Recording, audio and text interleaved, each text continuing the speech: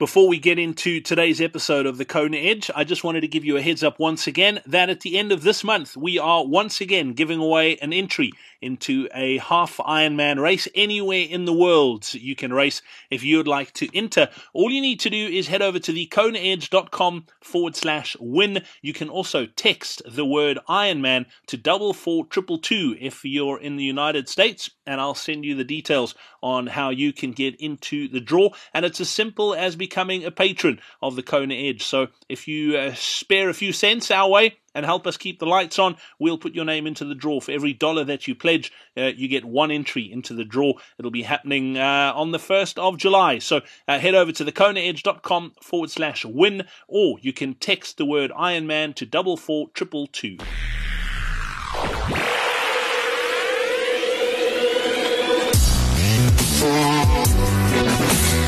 This is the Kona Edge, the home of Ironman triathletes who dream of qualifying for the World Championships on the Big Island.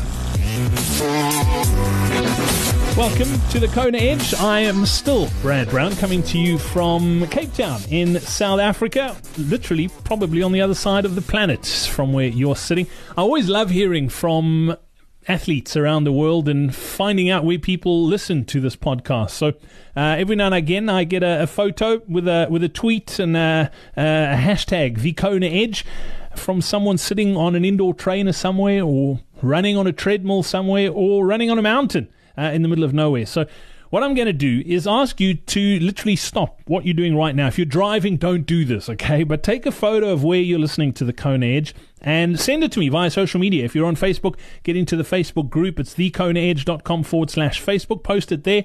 Or you can tag me on Twitter, on Instagram. Just search for The Kona Edge. Or you can look for me. I'm at Big Brad Brown. So either or. My personal profile is at Big Brad Brown, but we've got one for the Kona Edge as well, so you can go and check that out. I just love seeing where everybody lives and trains and listens to the podcast. So send those tweets and Facebook messages and Instagrams, okay? That's, use the hashtag The Kona Edge and, send us a shout out.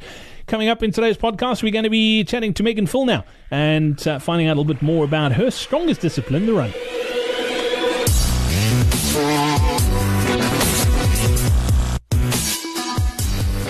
It's time for today's Coach's Corner.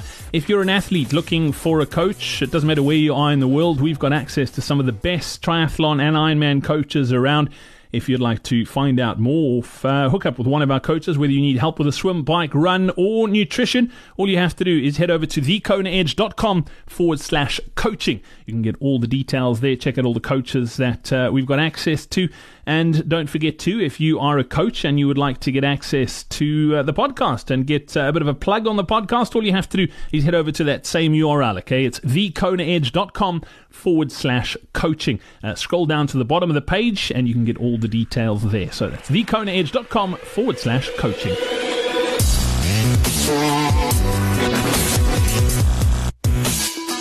Huge pleasure to welcome Megan Phil now back onto the podcast. Megan, out of the three disciplines, your run is definitely your strongest. You came from a marathoning background before you really got into triathlon in a big way, and it helps when your strongest and favorite of the three disciplines is the run. Definitely. The run is for sure my favorite.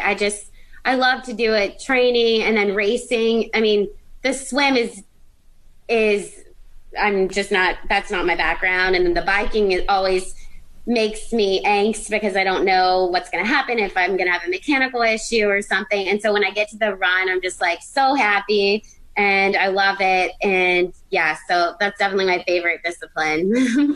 Megan, one thing you did mention to me is that over time you've obviously had to work a lot on your swim and on your bike to get sort of better in those two disciplines, but your run has been strong, and you almost, I don't want to say you feel like you've neglected your run, but you haven't got as bigger gains on the run as you have on the other two disciplines. Is that a case of sort of focusing on your weakness and almost neglecting your strength a bit? Do you think that's the right way to go about it, or should you build on that strength as much as you can?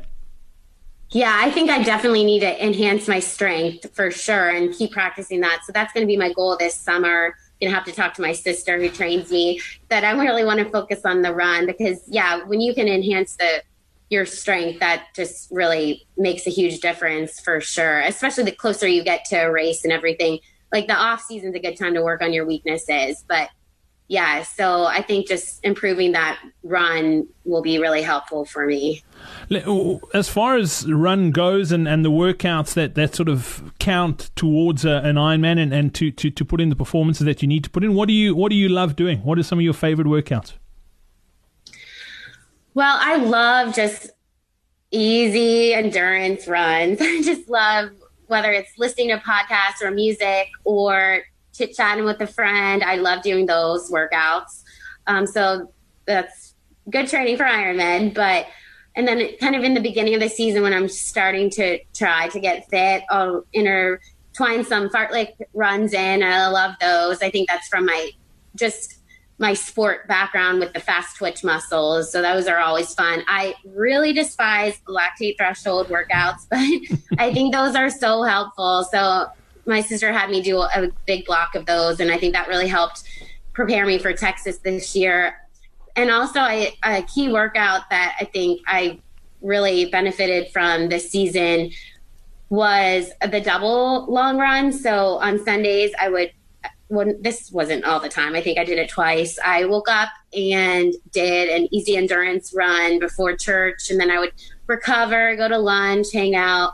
And then in the heat of the day, because we surprisingly did have some warm days in this spring, I would do a longer run at race pace. And so that was just good kind of mental prep and physical prep, because sometimes you're like, seriously, I have to go work out again, or maybe it's hot, or just, so yeah, it was just really good. And then it's supposed to help with getting you tough when your body is a little fatigued, because maybe I did a break on Saturday and then I already ran that day, and then I have to go in the heat of the day and do a run at race pace. So that was, I think, a really pivotal workout for me for this block.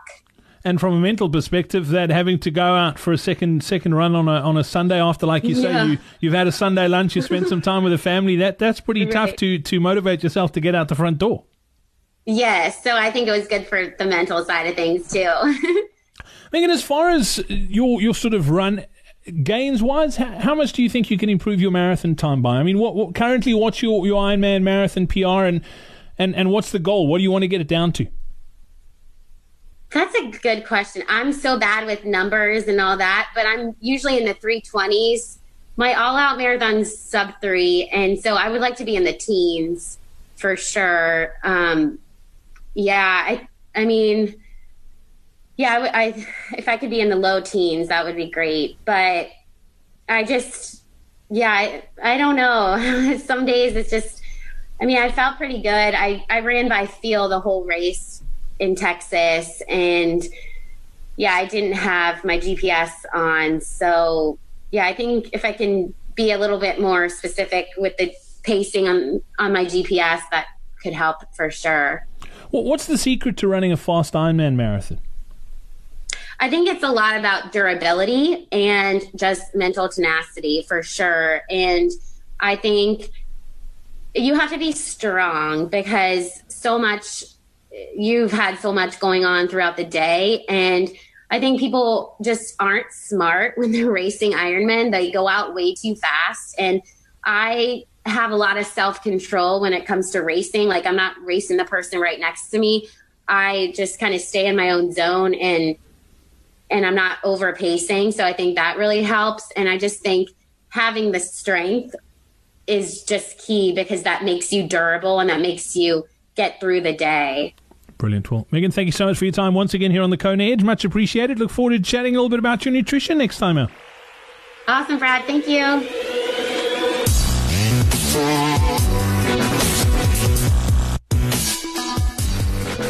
And that's it for another edition of the Kona Edge. I'm Brad Brown. It's brilliant to have had you on the podcast once again. Before I go, our virtual tip jar, our iTunes reviews, and we're still getting lots of them, and you have no idea how much these things help, because the more iTunes reviews we get, the more iTunes goes, you know what, these guys actually are helping the triathlon community, and they put us in front of more triathletes. So if you'd like to throw 5 cents into our tip jar, go and leave us an iTunes review, okay? This one came in from Red Fox 2017 in Canada, saying over 200 golden nuggets. Excellent source of information in a format that's great to listen to while you're literally on the run. We'll be incorporating a lot of this advice into my training program. Well, Red Fox 2017, you are a star. Thank you so much for leaving that review. Don't forget as well, we're giving away an entry into an Ironman race.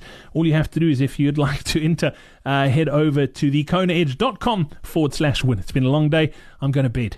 From myself, Brad Brown, it's cheers. We hope you enjoyed this episode of The Kona Edge. Don't forget to connect with us on social media. Simply search for The Kona Edge.